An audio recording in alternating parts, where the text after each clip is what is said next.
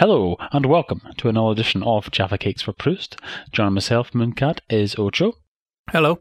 What year are we going back to in the time machine? We're going to the year 1968, because it is a time of revolution. But not the kind of revolution that some listeners may be thinking of. I think they know us by now. They know exactly what kind of revolution we'd be talking about. And as I said that, I also just remembered that everybody who is listening to this has in some way seen the link, and it actually says that the subject matter is London Weekend Television. So, yeah, there's no point in trying to do any funny business in the opening of the show, because nobody's listening to it completely oblivious to the subject. Originally, we were going to talk about the whole ITV franchise change in general. This all goes back to us getting some scans of some TV Times and being particularly interested in looking at what we had for July and August 1968. There's going to be a lot of dancing around on this because we're going to be taking positions contrary to our normal positions in some ways. Oh. And we have this terrible balancing act. How much do we assume that our listeners know about what happened in 1968 and why and the whole nature of things? Okay, well, shall we, in the space of 30 seconds or thereabouts, put into context what London Weekend Television is and why it came about? ITV, commercial television, the independent television network, it's made up of 16 or 17 individual companies operating out of regions. Before 1968, 3 of these regions have weekend splits. So the company that transmits programs on Saturday and Sunday is different from the one that does it Monday to Friday. These regions are awarded as part of a government-granted franchise administered by the Independent Television Authority. These licenses are not forever. They're occasionally re-advertised. They were re-advertised in 1967. Some companies kept their licenses. Some companies lost their licenses. And of particular interest is what happened to the London Weekend franchise. So ITV, it's raison d'etre. That's right, isn't it? Oh man, you are getting into this I've been London watching Weekend mindset. Well, I've been watching clips of Aquarius, for goodness sake. But their thing from the outset was that we're going to give people what they want and not what television people think they should have, which is a sort of dig at the BBC. Because BBC retain values to educate, to inform, and to entertain. Now, it's not as if there wasn't any education or information on ITV, but the emphasis was very much on entertainment. And quite understandably, because of course it was commercial enterprise. Early ITV actually had infomercials, believe it or not, which were outlawed a few years later. But you had little sort of television magazines, which were programs that were purely there to sell you particular products. But the ITA tightened the rules a few years later, and so it was then strictly, for a long time, I think about it, sort of 30 years or so before you then got things like sponsorship and what have you cropping up. It was very much, program, advert, program, advert. The BBC had similar things in the early days of television. They just didn't really mention brand names. They were called shopping guides. There's an idea of the kind of thing that was out there, but I don't think brand names and prices were mentioned. ITV's been going, as you said, for 13 years at this point, relatively successfully. There has been a publication called the Pilkington Report that was commissioned in 1960 and published in 1962, in which some of the finest brains in the country got together and said, ITV is a bit populist. Maybe we need to broaden our horizons. The Pilkington Report led to the start of BBC Two, and for a little while that's where all your highfalutin arty business was. However, as you said, franchise round comes along, 1968, and here's this consortium mainly made up of ex-BBC people and led by David Frost, and they have this idea that they can bring something a bit more cultural to the masses on commercial television. We've watched some documentaries, and there seems to be a narrative being sold that London Weekend came in and it was too highfalutin and they tried to bring culture to the masses and they shouldn't have. I'm not sure how much I agree with that being entirely the problem. I think it's partially an attitude problem. Because ITV had not been wall-to-wall, take your pick and double your money. Even ATV had shown operas. ABC had armchair theatre, which had started out as being fairly mainstream and quite middle class, supposedly, but had been shaken up. Well, maybe I'm buying into another narrative, but the story is, partially shaken up by Sidney Newman coming in to their drama department and them getting a little bit more kitchen sink in some of their productions. Of course, you have Granada, which definitely has an ethos of television as people's theatre, among other things, and they're producing some very hard-hitting work. One available on DVD, Sergeant Musgrave's Dance, adaptation of a stage production, with a 19-year-old John Thor, if you're interested, Birdie. Does he look like he's 19, though? Oh, hell no. So ITV could do culture and had been doing culture. I think it's partially a class thing, because it's the kind of frothy entertainment they're doing is the kind of frothy entertainment that working people like, and they are being given too much of it. So I think London Weekend is partially the Pilkingtonisation of ITV. I'm not saying that the Pilkington Committee were necessarily a bunch of snobs, but I think there are some underlying assumptions and biases coming through there that were overlooking the work ITV had been doing. Again, an attitude thing. Not a case of, look, do the things you do really well better. Do more of these things and less of this. Another quasi-Rethium phrase, make the good popular and the popular good. No, there seems to be a slight assumption of, you just make trash. Okay, let's consider one aspect right at the outset, which fits in with the narrative of events, because we're talking about the beginning of the whole process. I mentioned at the outset that a lot of the people involved in London Weekend were ex-BBC and current BBC at the time. And that was one of the things that swayed the ITA in their decision, was having all of these very experienced TV people in that consortium's lineup. Is there an argument that even though David Frost was not exactly what you would call steeped in the virtues of public service broadcasting, he understood business, given that you had so many BBC people in that lineup, is there perhaps the possibility that they didn't really understand the ITV system? And what I mean by that specifically is that they didn't really understand the horrible business of turning a profit. The business of turning a profit, also the business of getting networked.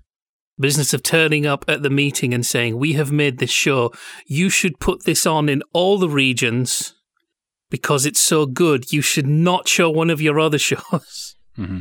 But again, that is the business of turning a profit, because if Lou Grade at ATV, of course he's quite often seen as sort of LWT's bogeyman within the ITV system, if he's presented with a lineup, and we'll talk about some of the programs in a minute, if he's presented with a lineup that he does not think is going to get eyeballs on Saturday night, then straight away he's thinking about the profit margin for ATV. There's also partially revenge, maybe. Yes, possibly, yep. His company, ATV, had the London Weekend franchise, and I think everybody knew they were probably going to be shown the door. And they were. So he's already got an interest in not taking London Weekend's programming. There's one thing that I haven't spotted in the research that we've done for this program, and maybe it's just a huge omission on my part, and maybe we'll be flooded with press cuttings and what have you. Having gone through those TV times, because we've got hold of about sort of 1,000 or so scans of TV times a couple of years back, and a lot of them from the 1960s and what have you. We've got things like the Pilkington Report. We've got things like BBC people wanting to get into the ITV system and so on. We've got the ITA with their broadening ITV's scope and what have you. And there's always, of course, politicians and other people to please. The one group of people that I don't really see figuring in any of this are the viewers.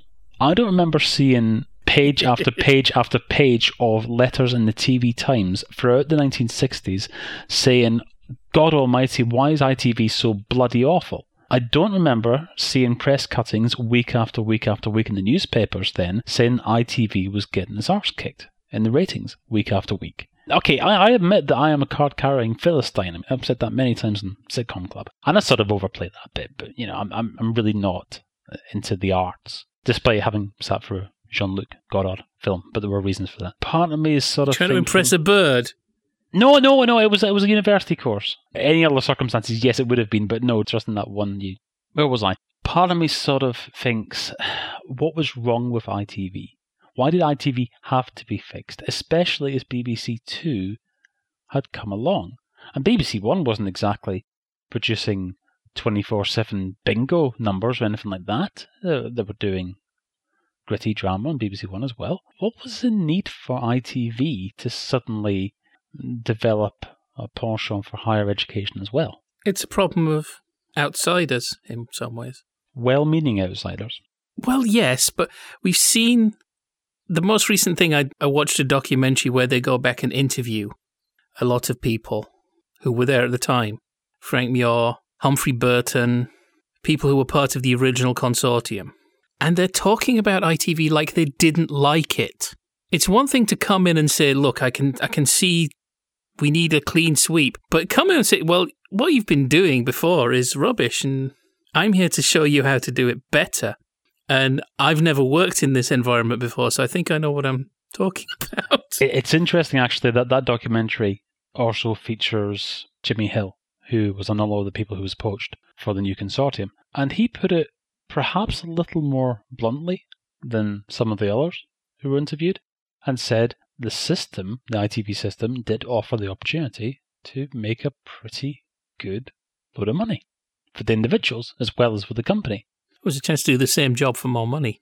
I've read testimonies of BBC people who said that once ITV came in, that you would hear of a BBC guy. And we're talking even down to backroom boys.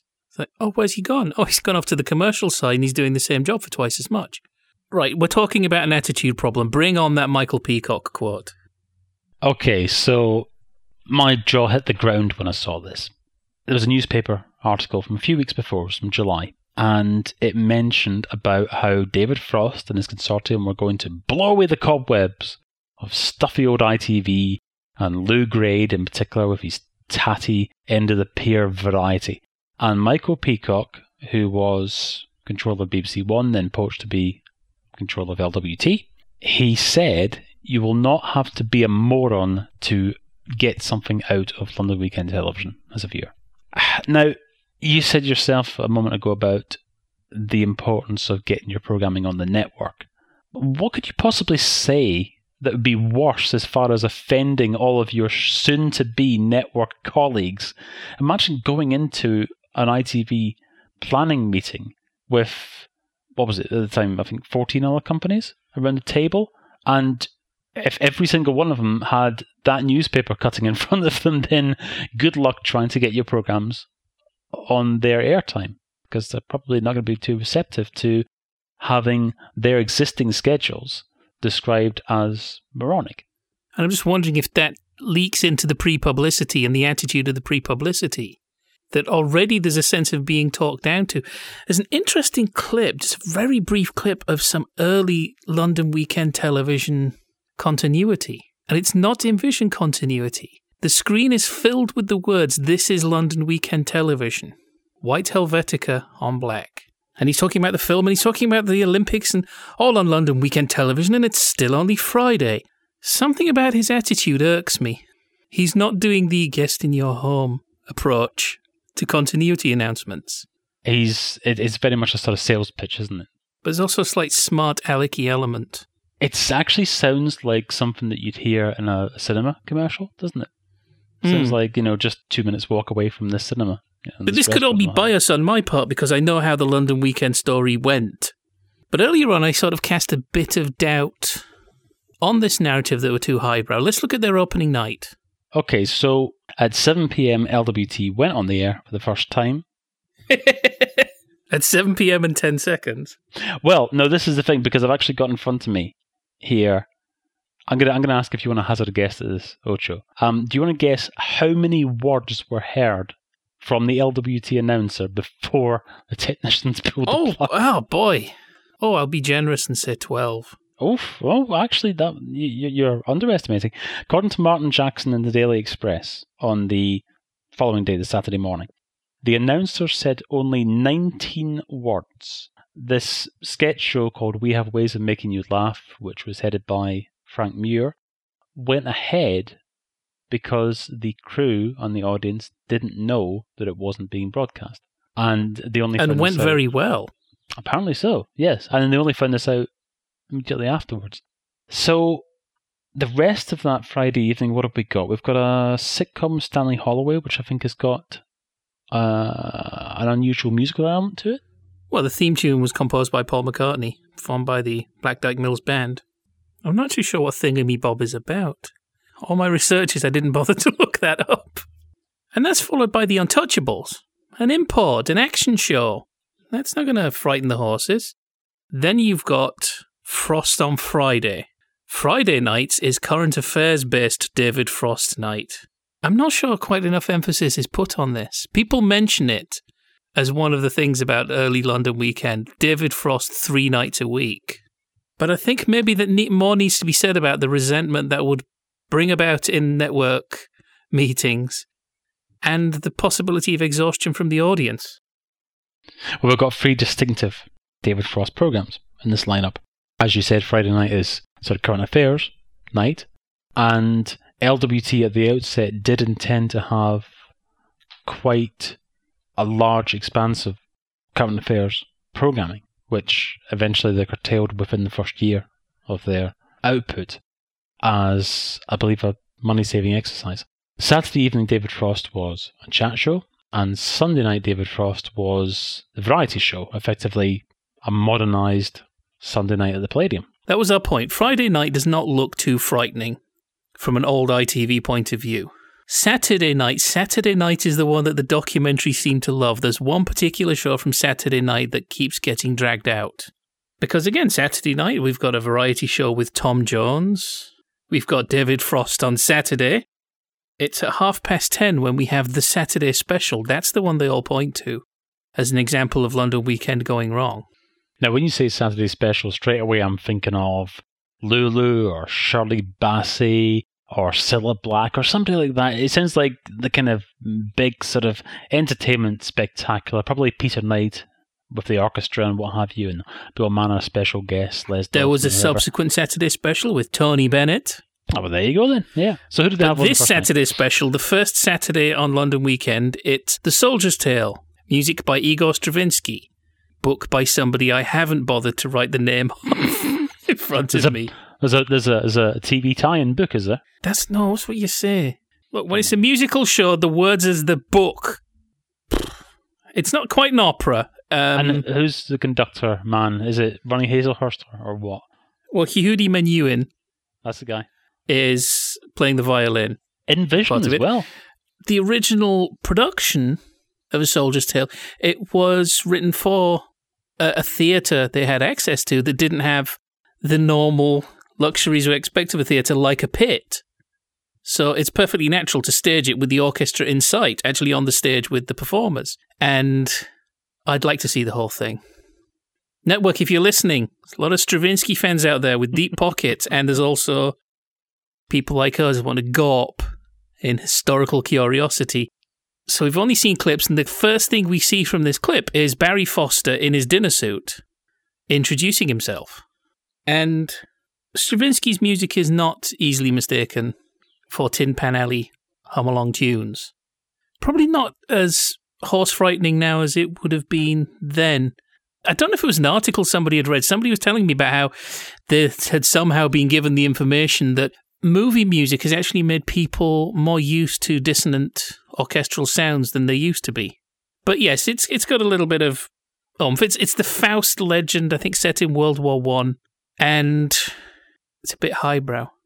Well, the idea is supposedly it's too highbrow for Saturday nights, despite the fact that ABC, a company that had been folded into Thames Television at this time, had their armchair theatre strand sometimes on Saturday nights. And some of those armchair theatres are quite challenging. Some of them are broad, some of them are comedy. There's a variety of tone.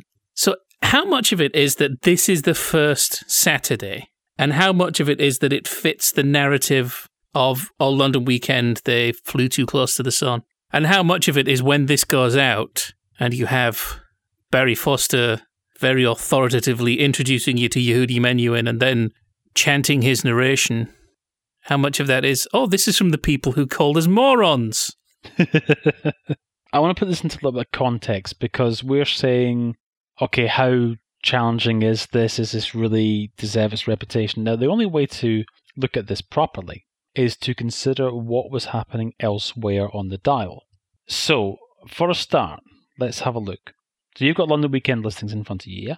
So LWT so far that evening has actually been, I'd say, relatively populist. You've got Tarzan and Frost on Saturday with Bob Hope as his guest. There's Tom Jones at 7:30, and then there's a showing of Casablanca, all before Stravinsky at 10:30. Now, BBC is pretty much matching this. They've got Simon D and The Man from U.N.C.L.E. and the Black and White Minstrel Show, and then they've got a film, FBI Code 98, and then 10:25 with a 5-minute head start, bear in mind. We've got Match of the Day with the traditional curtain raiser to the season, the FA Charity Shield. And BBC 2, which is where you'd normally expect to find your highfalutin, arty stuff. You've actually got, okay, you know more about films. Lucy Gallant, is that? It's not one I'm particularly familiar with, but it has Charlton Heston in. How so it's not particularly crazy highbrow. Can it be? It's relatively populous, is that fair to say?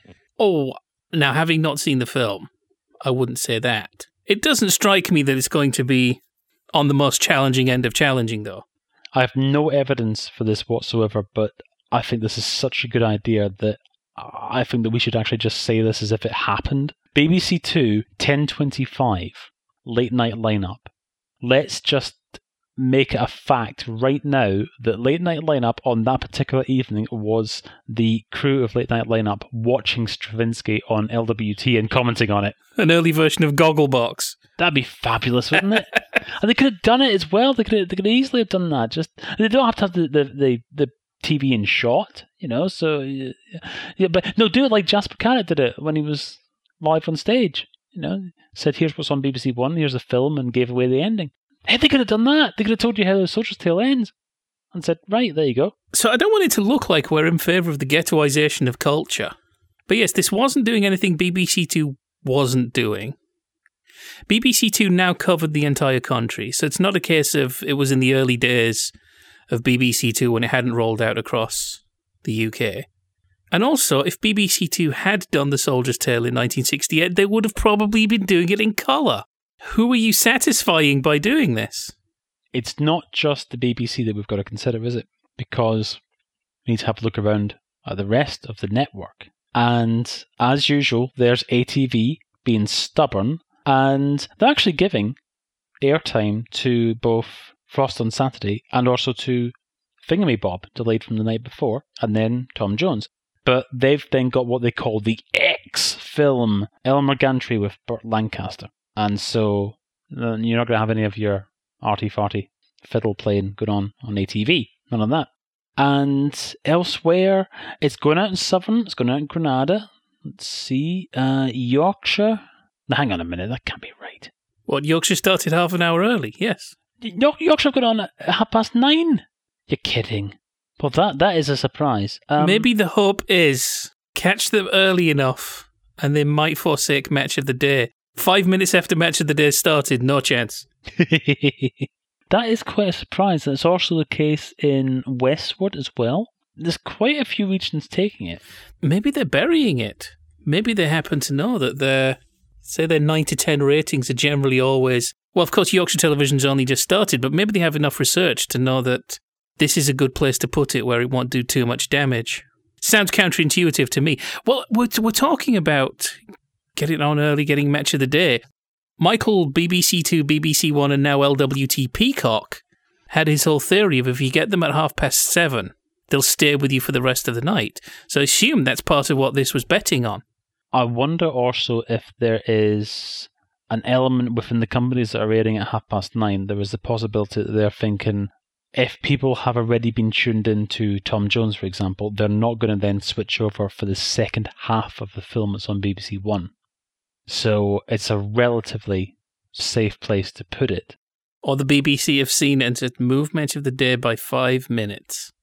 My own sort of gut instinct about A Soldier's Tale is that it would perhaps have been better suited for a Sunday night. I'm just still coming back to the attitude problem thing. Because you and I were not arguing for the highbrow to be hidden on BBC Two and give the people what they want. I don't think either of us are really satisfied with post-1990 Broadcasting Act television as it got more and more populist. Enemy at the door. 7:15 on a Saturday night. How wonderful. It's just that the pre-publicity gives that whole idea of this is what you should have. Not try it, you might like it. Not, look, we're going to put this here, give it a go. But just this idea of bringing culture to the masses. That's you. You're the masses. You need culture bringing to you by us, the middle-class metropolitan elite, who went to the same schools as the people at the ITA, which may have been one of the reasons they trusted us with this. But London Weekend seems to be television by television people for television people. It's that, weird balancing act and weird sort of contradicting ourselves. Dumbing down is bad. On the other hand, some of those traditional working class jobs, manual labour, that kind of thing, is mentally tiring in a way that intellectual fields probably are not. It's not so much a case of the working classes are not educated enough, that's why they're doing those jobs. That's an assumption that you find both sides of the political spectrum. And yes, it's not such a bad idea to say, look, I know you're tired, but we can't just keep giving you everything you want. Got to just slightly goose your brain a bit. But just that thing of, well, look, this is a gift from the gods of culture. Okay, this is going to sound like a weird deviation, but something's just sprung to mind just now. And I think that, because your musical knowledge is much better than mine, so I think that you'd be better placed to actually explain what this was for anybody who didn't see it. But the Eurovision Song Contest this year did very good viewing figures for BBC One, as it always does, and everybody knew exactly what they were getting from the moment that they sat down until the moment that they finished, except for that wonderful little half-time musical piece. Now, can you describe what that musical piece was? Because I'm not quite sure exactly what genre you would call that. Oh, the percussion piece. Yeah, you do realise that that's the time most people go to the loo and then go get something to eat and drink and come back for maybe the second half of the musical piece, or they have a chat, or they look away. I wasn't paying maximum attention. I would have said that was the case before Riverdance. But since then, there's now an expectation that the halftime show is going to be something. It's not just going to be piss break. I don't know, Sweden kind of irritated me that time. They went, oh, the Swedes, oh, it's so self-deprecating. Oh, it kind of got on my nerves. But I remember, yes, it started with a massive percussion piece, and maybe I drifted off. Okay, so it was, I would say that it was an experimental piece, it was a conceptual piece, something that was specifically written for that slot in the show, and it was unlike anything that was on the show, musically, and it was quite polarising on Twitter, certainly. A lot of people saying, what is this bullshit? And then a lot of other people, myself included, thinking this is bloody brilliant. I wish Saturday Night was always like this on BBC One. Now, if that had been a scheduled part of the programming on BBC One on any given evening, how well would it have done in the viewing figures? They managed to get it in with the sort of Trojan horse, so to speak, of Eurovision, way hey, and here's this lovely little piece slap bang in the middle of it. And you might think, I'd like to hear more of that as time goes on. And you might sort of go elsewhere and start looking for bits and pieces. Last year, BBC 4 showed a Val Doonican show from 1986. And you had a nice little bit of shtick, I suppose you would call it, with Dennis Taylor, who'd been the World Snooker Champion the year before, and himself and Val Doonican are doing some bits and pieces, and that's all very much straightforward light entertainment. And then you had Evelyn Glennie doing her little bit on the show. Now, if it had been herself in concert for an hour, that probably would have been put onto the BBC Two Ghetto. But by bringing all those different elements together, then you got exposure to different bits and pieces. And that's what variety is all about. Now, there's something about having Stravinsky, and probably not even pronouncing that probably, having that slap bang in the middle of Saturday Night sort of makes me think, yeah, they've sort of forgotten about all the other elements. Maybe they should have done what they didn't do, and like a lot of the other companies did do. A lot of the other companies that week had sort of big gala openings, and here we are, and this is who we are, and this is our purpose, and so on. There was Bob Monkhouse at Yorkshire Television and so on, and Thames had their evening when they opened up and what have you. I wonder if LWT would actually have done well to have something like that, maybe on the Saturday night, not even the Friday night, and just have lots of little bits and pieces of all the stuff that they were going to have. And if you had a few minutes of Tom Jones alongside Euhuni Menuhin, then perhaps that would have ingratiated them a little bit better with the audience. You almost say they should have done a slightly loftier Palladium, maybe every week. Yeah, maybe. Do a variety show, but just tip the balance a little. You've already told the audience that you're going to have Cliff Richard as the headline act in that show, and he's going to be doing the last quarter of an hour, let's say. Are a lot of people really going to switch off if they suddenly get exposure to a little bit of classical music for a few minutes right in the middle of that program? I don't think so. Well, for another example of how, as it said, TV by TV people for TV people, one of their plans was to do a comedy play, a satirical comedy play about the ITV Franchise Awards and competition. That is very self-indulgent, isn't it? Unfortunately, it no longer exists because I'd like to see David Batley doing his David Frost impression. But it was all thinly veiled, fictionalized versions. I think it's centered around Bakerloo Television, going for the London Weekend franchise. It was shown later than intended. I'm not sure if it was meant to be maybe it was actually the second weekend.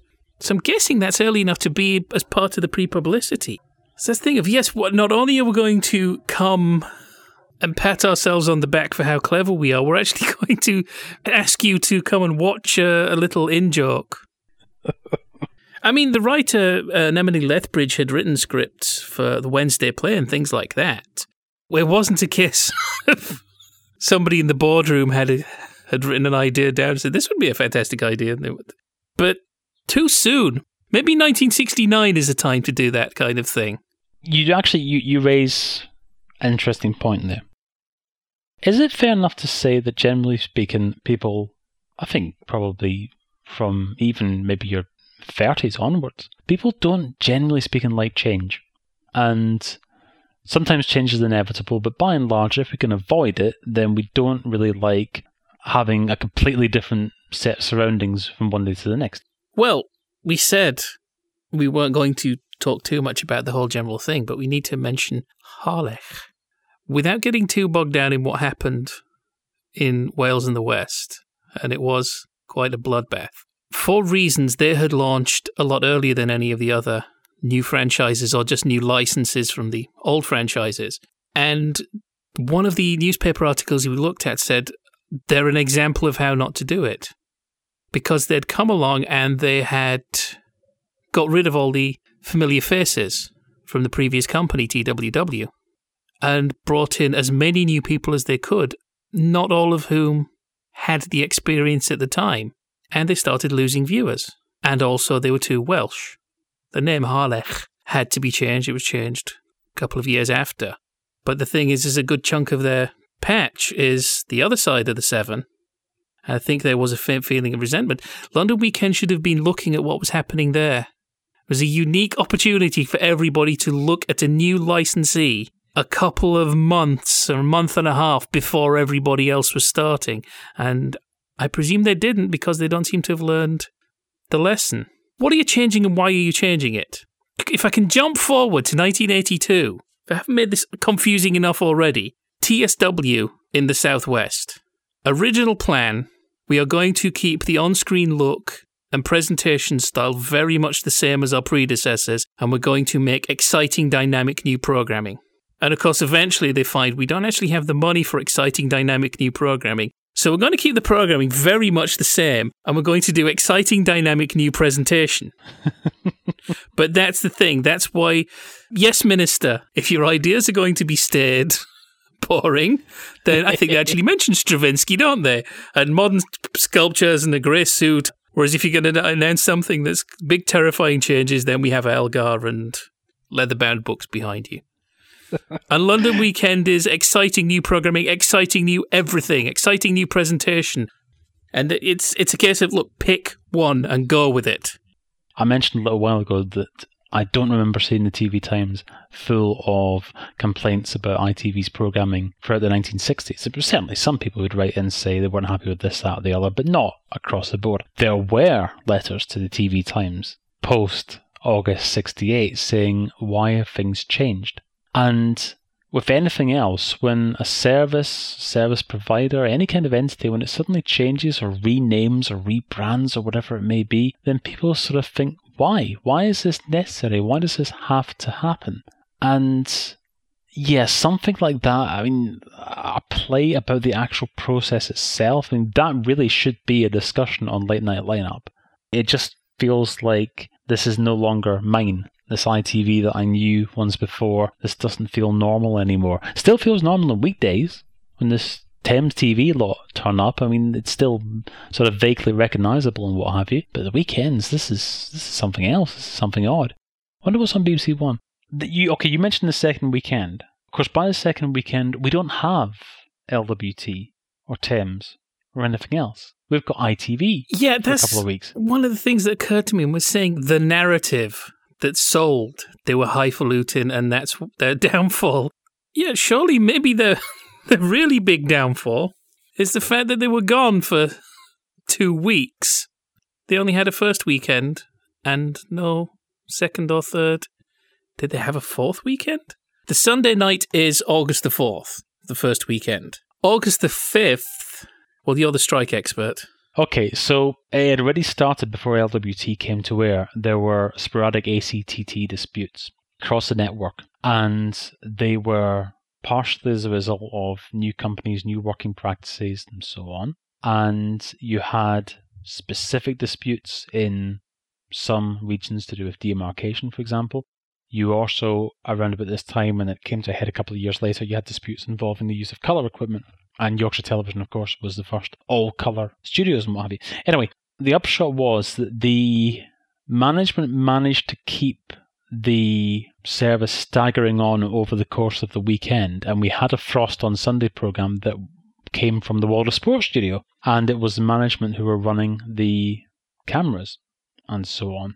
By the following Monday, in order to then keep the show on the road, so to speak, the ITV companies, for the first time ever, and really the only time in its history, apart from a couple of days after they were on strike in 79, came back then, you had a network ITV service. And you had strange situations like, for example, adverts going out nationally, and some national advertisers getting a bargain in comparison to the normal prices that they would have had to pay to get UK-wide coverage, and other companies who only wanted to advertise their carpet warehouse in Bradford, let's say, having to suddenly be faced with the choice of, well, if you're going to put an advert on ITV, then you're going to be across the nation, and this is how much it's going to cost. So ITV's collapsed into one service with network continuity, and by a lovely bitter twist of fate, the Frost on Sunday programme, for example, is replaced with repeats of ATV's Morecambe and Wise. So it's almost like Lou got his revenge on Frost within week 2. Managed to personally displace him. Yeah, so we just looked at the first weekend. Weekends 2 and 3 are the independent television unified service. So I'm wondering how much of that is also to blame. The loss of momentum, the general confusion.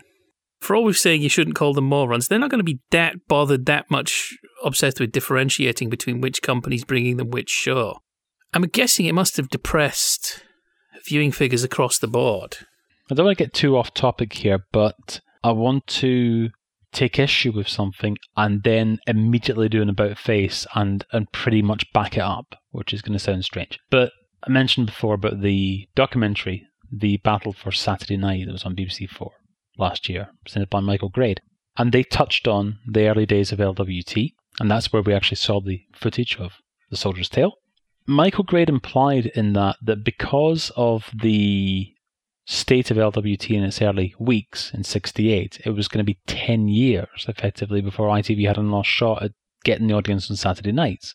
I would take issue with that in as much as it wasn't that the audience en masse said, oh, ITV, just sort your shit out, for goodness sake, you don't know what you're doing. The programmes that are on the TV are different to the ones that are in TV Times. I'm getting adverts for a bloody carpet warehouse in Bradford that has got nothing to do with me, that I can't get because I live in Cornwall. Therefore, just clear it off. I'm going to the BBC and I'm going to come back in a decade. There's probably some truth to the idea that people knew where they were with the BBC in 68 when all that was going on, and may well have stuck with them, but nonetheless, I don't think that the damage of a couple of weeks of industrial action and a few weeks of LWT experimentation necessarily lost ITV Saturday night audiences for a decade. At the same time, fast forward a decade, 1978, and here's Bruce Forsyth, who's been poached to do his own show on LWT, and he sings a little song about how all the ITV regions have got together so that this program will go out at the same time across the network. As late as 1978, that was a thing. And it is something that you see looking back at the listings throughout the 1970s, that you have each and every region sort of doing their own thing. Now, it's not so much, I don't think, a problem as it would be these days. If suddenly 14 different parts of the UK had all slightly tinkered with this Saturday night's ITV schedule and all the programmes are going out at slightly different times, then you'd see Twitter have a bit of a meltdown. But in this day and age, of course, you've got individual TV times for each region, so everybody sort of knows where they are. And yet, BBC, with the big BBC machine, the big BBC publicity machine, and how well they are disposed at plugging what not only BBC One's doing, but what's on BBC Two at the same time, and what BBC Radio was doing, and so on, and they all sort of join up and what have you, then I think having that national schedule probably gave them an advantage to an extent. So how true or false do you think this thing is, that they were too highbrow? You can argue with the ratings, even though different companies would have different companies taking measurements, and they'd argue the toss about whose measurement was best placed. The BBC did do better with its schedules opposite LWT's programming, by and large, and the majority of the ITV companies bailed on LWT within the early weeks, looking at the schedules, having a look at where David Frost was positioned, apart from ATV, obviously. Most of the other companies, within a few weeks, have joined ATV in nudging the LWT programmes to the edges of the schedules. Big game for Yorkshire Television, Friday Night Gazette, generally going out at 9 o'clock in most places rather than 11 o'clock. Though, that being said, YTV made a Joe Orton play. Mind you, Rediffusion, before all this had happened, done a version of Entertaining Mr. Sloan. That's why I'm leery about buying too much into it. It was the age of the Wednesday play, the rise of Dennis Potter. Is it just because it was Saturday night? And the other thing is that the slight sweetening you get in documentaries. Jacques Brel is alive and well and living in Paris. It's a big off-Broadway thing in 1968, and there's apparently, not long after it's been a smash on off-Broadway, London Weekend does its own televised version with the original cast. A clip of it was used in The Fight for Saturday Night, but they chose two little bits of the same song to make it look weirder than it really was. That song had a melody and a verse, but they just showed two bits of the chorus to make it look like, they just chanted the word marathon in increasingly deranged ways. And Mooncat, tell me about the big lie. Yes, now, unfortunately, I've not been able to track down a copy of this. It's a real bugger that a program from 2005 apparently is difficult to actually find. In 2005, ITV's 50th anniversary, there was a documentary series called The Story of ITV, and it was in the South Bank show slot. And there are bits and pieces of it on YouTube, but not entire editions. And I can't find this bloody clip, but I remember it quite vividly. They were talking about the early days of LWT, and they showed this clip of what looked like 4 dancers, all of them in silhouette, and they're all doing their weird movements. And they're all in frame, they're all in a single frame. There's no multiple cameras, it's just one single shot. They're all in the shot, and occasionally one dancer will sort of move towards the lens and smear paint on the lens, and then move backwards again. I did actually think then, this is the same slot as Ant and Dec's Saturday Night Takeaway. Is that right? I mean, this is even before my mind was blown by the whole Enemy at the Door business. It turns out that wasn't even an LWT program. I remember seeing somebody on a forum saying a few days afterwards, I think that was actually something that Rediffusion had done. And it was just sort of used as representative of something a bit weird that may or may not have gone out on Saturday night, but we know that it wasn't the BBC. Well, it could have been a Saturday night if it was Rediffusion. Okay, well, I mean, I'm possibly misremembering that, but anyway, it wasn't LWT, I remember that much. And somebody must have thought, well, this is an ITV archive, therefore it's not BBC, therefore, look at this. This is weird. This is not what ITV does. ITV does the comedians and Bullseye and what have you. So I don't really have a definite decision to come down on, but it's just the possibility that, okay, on the one hand, there's a chance that some of that early highbrow stuff doesn't exist anymore. The Jacques Brel thing and The Soldier's Tale only appeared for survivors, tele-recordings. So maybe there isn't the stuff to illustrate it. But on the flip side of that, as we were saying about London Weekend patting itself on the back, doing its own satirical take on its rise to power, television and television people love to talk about themselves and their medium. Do you think there's also an extent that this story is told by people who weren't from London Weekend or came into London Weekend after Michael Peacock had been fired and like to tell it to pat themselves on the back saying, look at this bunch, we would never have made that mistake. Yes, I think a lot of it will be down to documentaries of any era having to truncate days, weeks, months, years of material and stories and events and nuance and so on, all down to a matter of seconds. So obviously detail is going to get lost. And I think one of the fairest accounts, to be honest, is from LWT themselves in the 10 Years of LWT programme hosted by Dennis Norton. And he is quite even-handed about it in terms of, what the company was trying to do, and some of it worked, some of it didn't, and so on. And then over time, they then took a more populist approach and so on. But things did emerge from early LWT which still exist today. So the fact that you've got Perspectives on ITV on a Sunday night is part of the South Bank Show lineage, and the South Bank Show is developed from Aquarius, which was developed by Humphrey Burton, who was one of the original people involved in LWT. So the fact that you've got arts programming at all on ITV, you could say, is derived to a certain extent from the aspirations of the new company in '68. We should also take into account as well the social situation in '68. The Palladium had been through a few different incarnations by then, and it wasn't as popular as it had been, for example. And there's an argument for saying that perhaps ITV was starting to look a little bit creaky, and what was ahead of its time in '55 might have been a few years out of date by '68. So I don't think that it's all bad, early LWT. I think the biggest failing is that they didn't consider the balance sheet enough to be part of the ITV system. A lot of the programming that they wanted to put out would have needed some form of public subsidy. Maybe something along the lines of PBS, for example, in the States, would have been more along the lines of what they actually wanted to do. But that just wasn't the funding mechanism. There was not going to be any license fee money, obviously, because that's for the BBC alone, and the money was going to come from the advertisers, and the advertisers want eyeballs. And you can say as a program controller, look, we had 1 million people watching that concert, that classical concert the other night. We've all had exposure to classical music and so on. Isn't that wonderful? Even if only a 1% of them go off and take an interest in it, isn't that an achievement? Isn't that something good? But then the advertisers are saying, yeah, but when you showed that Sean Connery film last week, you had 10 million people. 10 million people who were watching our advert for Shredded Wheat. And this week you had 1 million people looking at our advert for Shredded Wheat. They're just looking at the numbers. That's all they're interested in. There's always going to be a conflict, and it's probably not surprising the way that things ended up.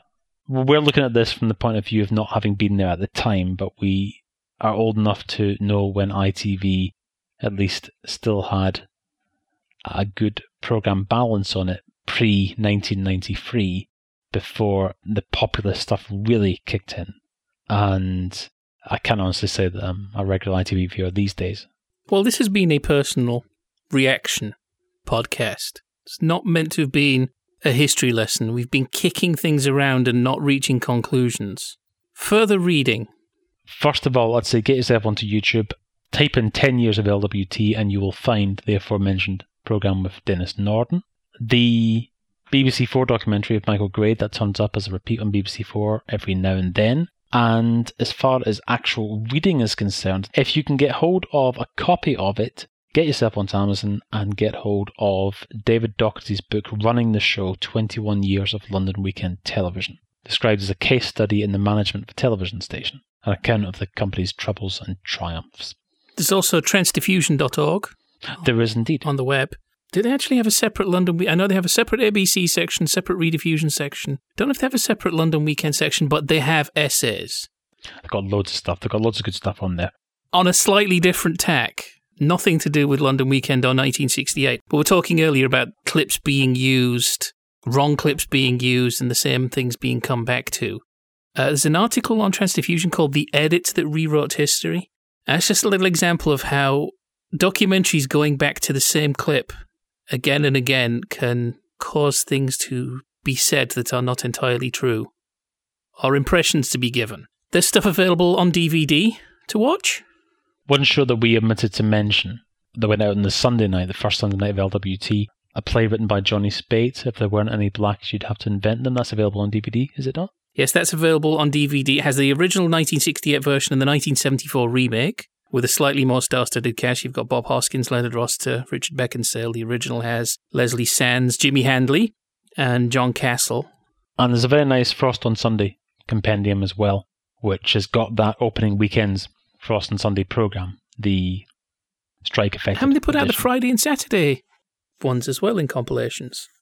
Yes, they have. There are also Frost on Friday and Frost on Saturday compilations available. And fortunately, though, after all the dust had settled over London Weekend, everybody learned their lesson, and nobody ever tried to do anything too highfalutin on a new franchise on ITV ever again, apart from 1983. Oh, and who was at the centre of that? The Mission to Explain. Great days. And then you end up with foolishly thinking, people don't just want to hear sitcom podcasts. They want to hear vague reminiscences of things that the contributors can't even remember. Hang on, surely we should have started the podcast like this and then finished up by just dissecting Not Your Nelly. We've done this the wrong way round. There's a good reason we started with the Children's Film Foundation. Maybe this should have been cast 3 or 4, that's all I'm saying. I'm sorry, everybody. I hope you enjoyed Bootle Saddles. Next time, we'll have to consider very carefully what we talk about. Do you want to talk about a topic, or do you want to talk about something we can watch and dissect? I want to talk about more vagaries. I want to talk about the intangibles.